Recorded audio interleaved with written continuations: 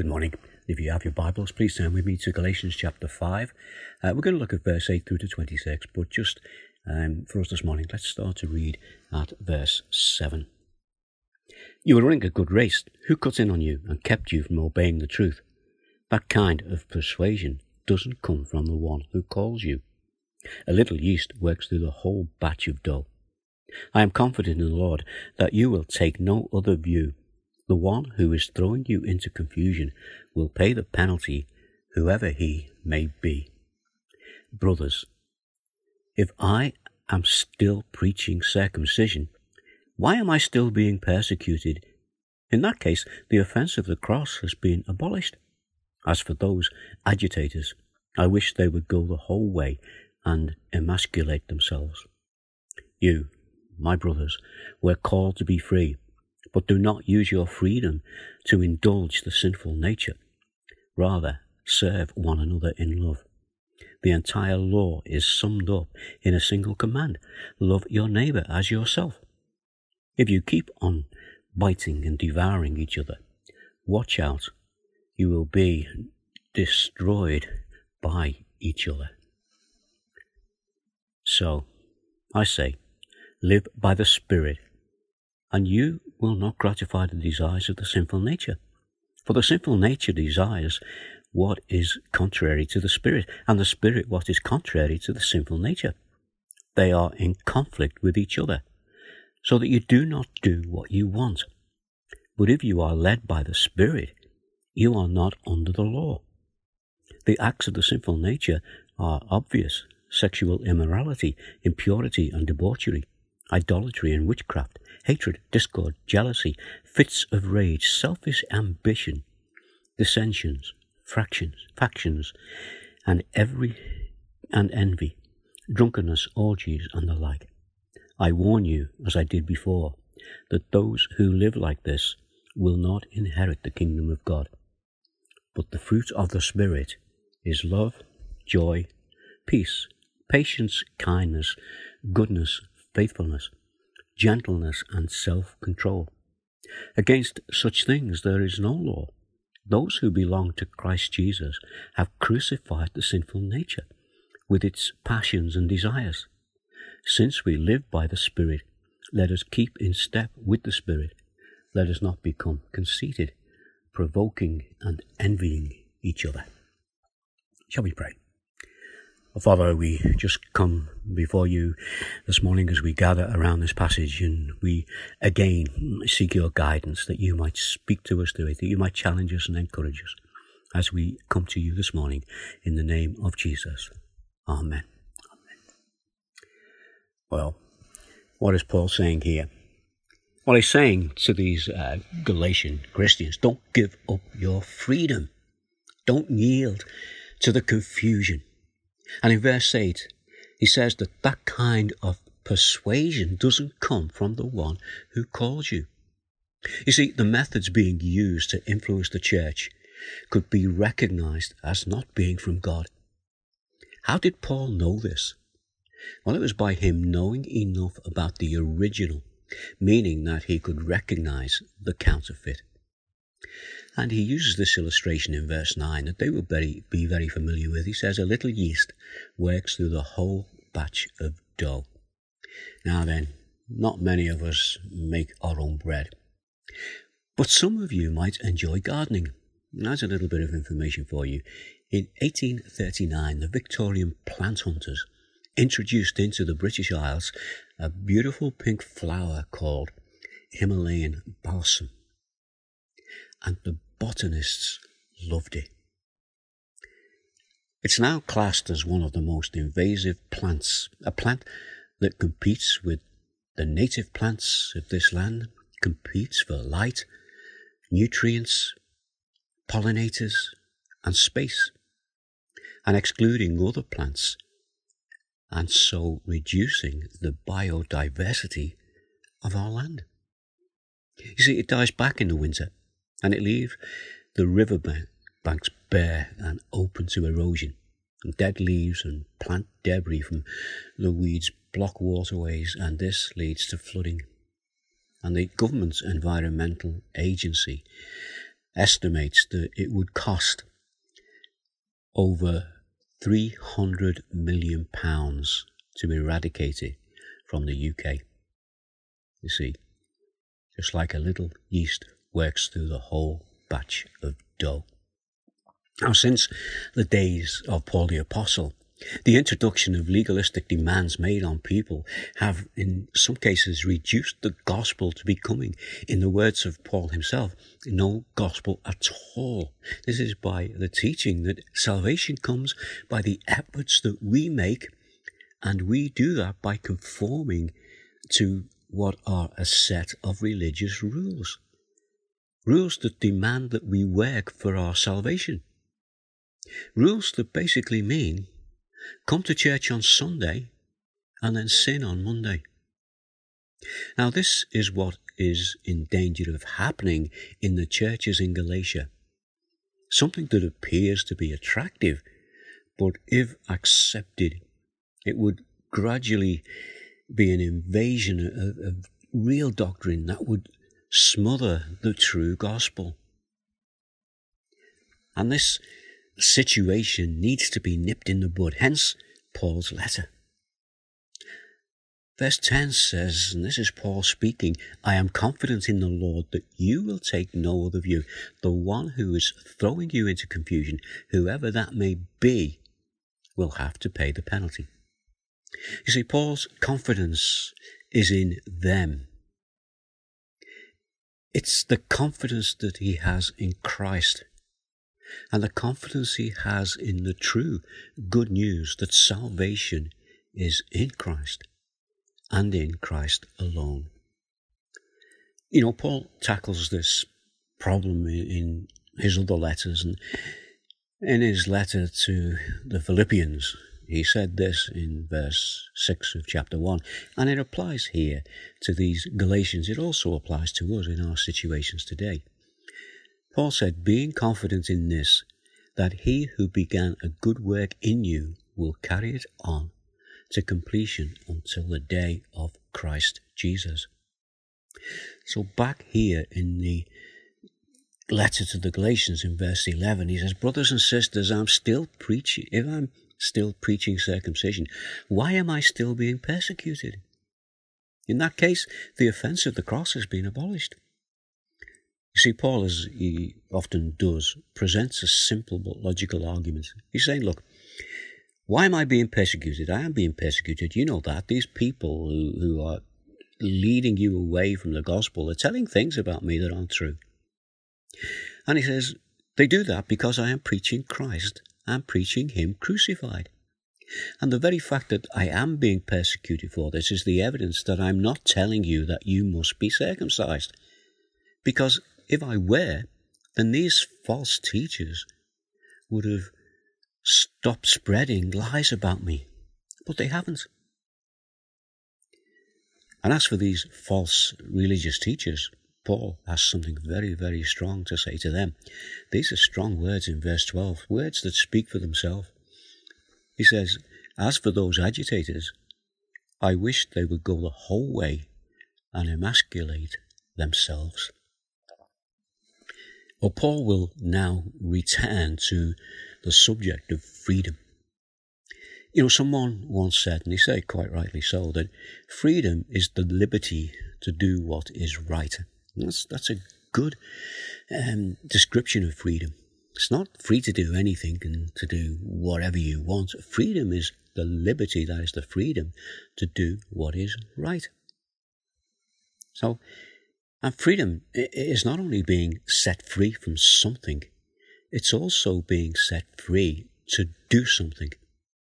And Paul in verse 13 is going to cover both sides of the freedom that they have and that we have been given to us by the death of Jesus and by the grace of God. And what he's going to say now is, look, do not abuse it, but use it. And he says this in verse 13 through to 15. You, my brothers and sisters, were called to be free, but do not use your freedom to indulge the flesh. Rather, serve one another humbly in love. For the entire law is fulfilled in keeping this one command: love your neighbour as yourself. You see, for the Christians who have the ability to love their neighbour as they ought to, as they love themselves, this ability comes from the love that they have for God. We know, love the Lord your God with all your heart and with all your soul and with all your mind, and love your neighbour as yourself. And in verse 15, Paul gives them a warning. If you bite and devour each other, watch out, or you will be destroyed by each other. In other words, if you continue in the direction that these false teachers are trying to lead you, then you will end up destroying each other and destroying the work of the gospel. Verse 16 through to 18. Paul is now going to remind them of something he said already as he spoke about Ishmael and Isaac. Verse 16, so I say, live by the Spirit, and you will gratify these. So I say, live by the Spirit, and you will not gratify the desires of the flesh. For the flesh desires what is contrary to the Spirit, and the Spirit what is contrary to the flesh. They are in conflict with each other, so that you are not to do whatever you want. But if you are led by the Spirit, you're not under the law. And as I said, this takes us back to what Paul said in chapter 4 with the illustration that he uses to show them that the Spirit and the flesh will struggle to live together. In fact, it's an impossibility, really. And because of that, one must go. And to live by the Spirit is to avoid sinful ways. And freedom in Christ is to be free from the penalty of sin, and then having the freedom to live in the light of and by the guidance of the Holy Spirit. Well, first, Paul's going to give another warning. This is in verse 19 through to 21. He says in verse 19, the acts of the flesh are obvious: sexual immorality, impurity, and debauchery. Immorality, this is accepting things that may be seen as normal by society, but that would enslave us and enslave them and move us away from the love of God. Then he talks about idolatry and witchcraft. This is false religion. And these are things which will take them and us away from the true gospel. Then he goes on, he mentions hatred, discord, jealousy, fits of rage, selfish ambition, dissensions and factions. These are all emotional things. These are things of the heart. Jealousy and rage, selfishness. Then in verse 21, he continues, and envy, drunkenness, orgies and the like. I warn you, as I did before, that those who live like this will not inherit the kingdom of God. Now, this is just a section of what Paul refers to as the things that they are set free from. And now that they are in Christ, he's saying to them, look, be honest, in your heart, do you really want to go back to living this way? Do you really want to go back to these things? Reminded there about an incident that Matthew records for us in Matthew 26. And we can read that. I just want to read you verse 40 and verse 41. And these are the words of Jesus to his disciples while they were in the Garden of Gethsemane. This was just prior to his arrest and crucifixion. He said this: Then he returned to his disciples and found them sleeping. Couldn't you men keep watch for me for 1 hour? He asked Peter, watch and pray that you will not fall into temptation. The spirit is willing, but the flesh is weak. We hear that phrase a lot, and it's quite true. The spirit is willing and the flesh is weak. And it can be like that in our lives, even as Christians. And that's why Paul has to write this letter. That's why Jesus had to say these words to his disciples, his faithful followers. Watch and pray that you will not fall into temptation. The spirit is willing, but the flesh is weak. Now that they are free from what they did do, they are now free to do what they can do with the freedom that they have in Jesus. And that's where we come to this very well-known section of the Bible, the fruits of the Spirit. We have this in verses 22 through to 26. I want us to look at this very briefly this morning and for us to consider these things. But before we look at this, do not confuse it with the gifts of the Spirit. You see, in 1 Corinthians chapter 12, we have the gifts of the Spirit. Now, the gifts of the Spirit are a variety of individual gifts, and nobody is expected to have all of them. Now, the fruit of the Spirit, notice that, the fruit of the Spirit, not fruits of the Spirit. The fruit of the Spirit is one item. That item is, it is fruit. A fruit containing the life and the nutrients of the parent plant. The nature of the vine is in the grape, the fruit. The grape has the fragrance. The grape has the texture. The grape has the taste.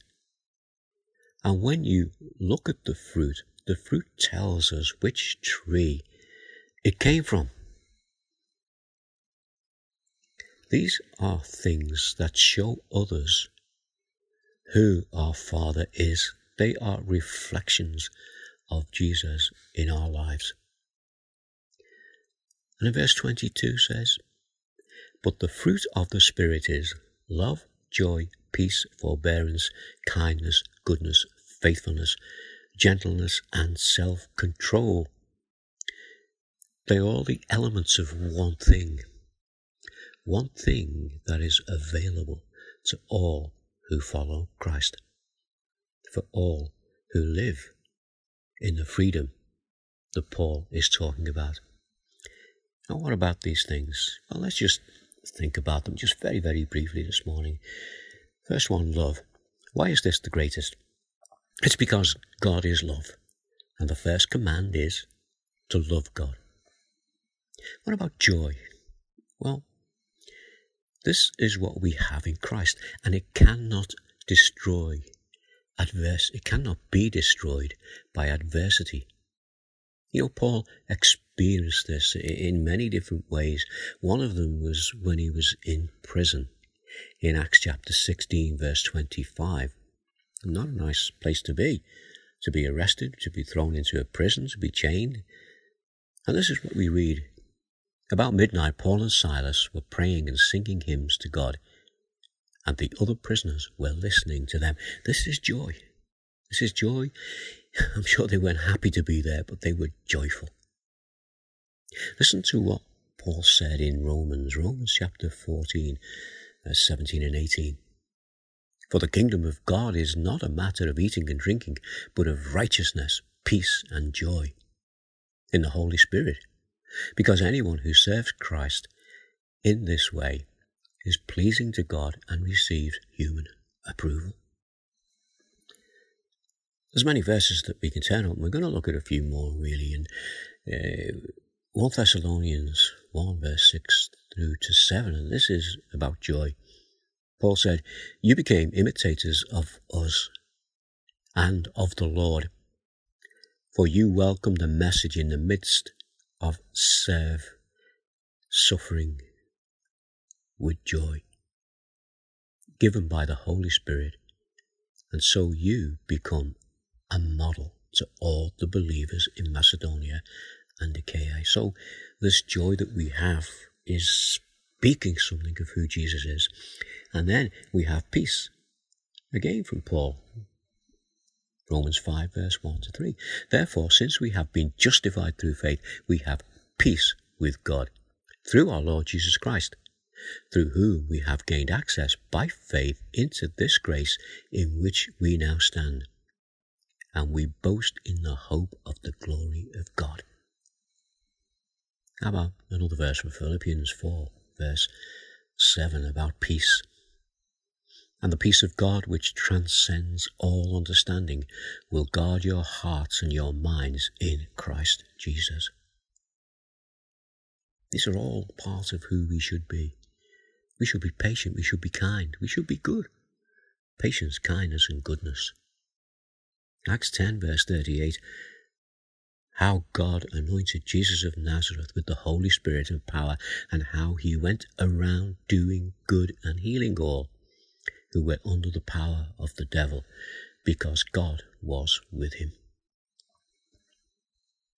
Faithfulness, gentleness, and self-control, these are how we should be.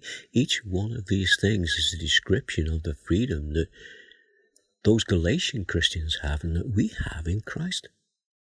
And these things are all part of the new nature that we have in Jesus. And Paul is going to say, while the law condemns the things of the flesh, there is no law that condemns the things of the Spirit. Therefore, they're not under the law. The law is fulfilled by the way they are to live, as they live in Christ. That's why he's saying, verse 23, the second part of verse 23, against such things there is no law. Then in verse 24, those who belong to Christ Jesus have crucified the flesh with its passions and desires. You know, I don't know if you've ever read John Bunyan's book, Pilgrim's Progress. If you haven't, it's a really good book to read. And in that, the character Christian leaves his burden of sin at the foot of the cross. And this is evidence that Jesus, in his death, has taken the weight of his sin and our sin, taken it from us and placed it on his own shoulders. This is the gospel. And in verse 25, since we live by the Spirit, let us keep in step with the Spirit. This is a reminder from what Paul said in Galatians chapter 5, verse 7.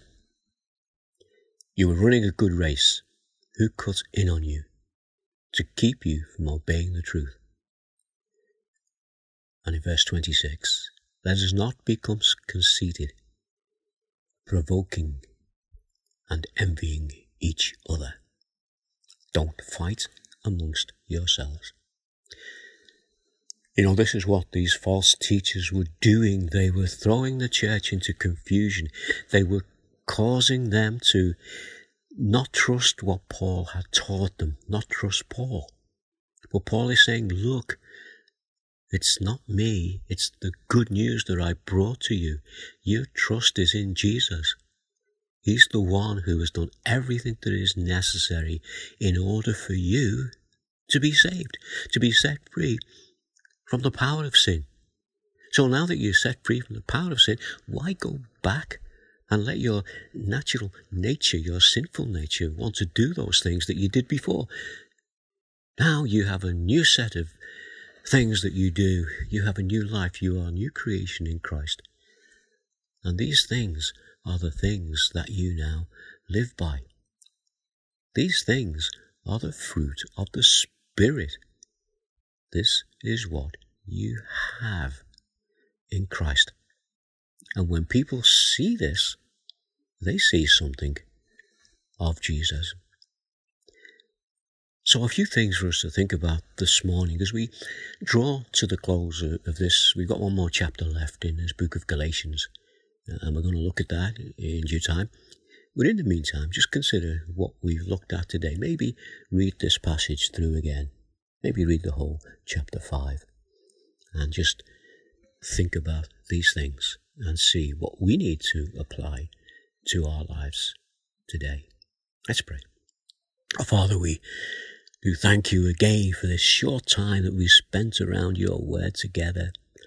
And we know that you can speak to us, not through the words that I'm saying, but the words that you say through your word and through the words of Paul. And Father, we pray that yes, you will challenge us. that we might recognize that we are new creations in Christ, and that there is a way that we should live, and that way should be by the leading of the Spirit, and not by the dictates of the flesh. And we ask these things in the name of Jesus. Amen.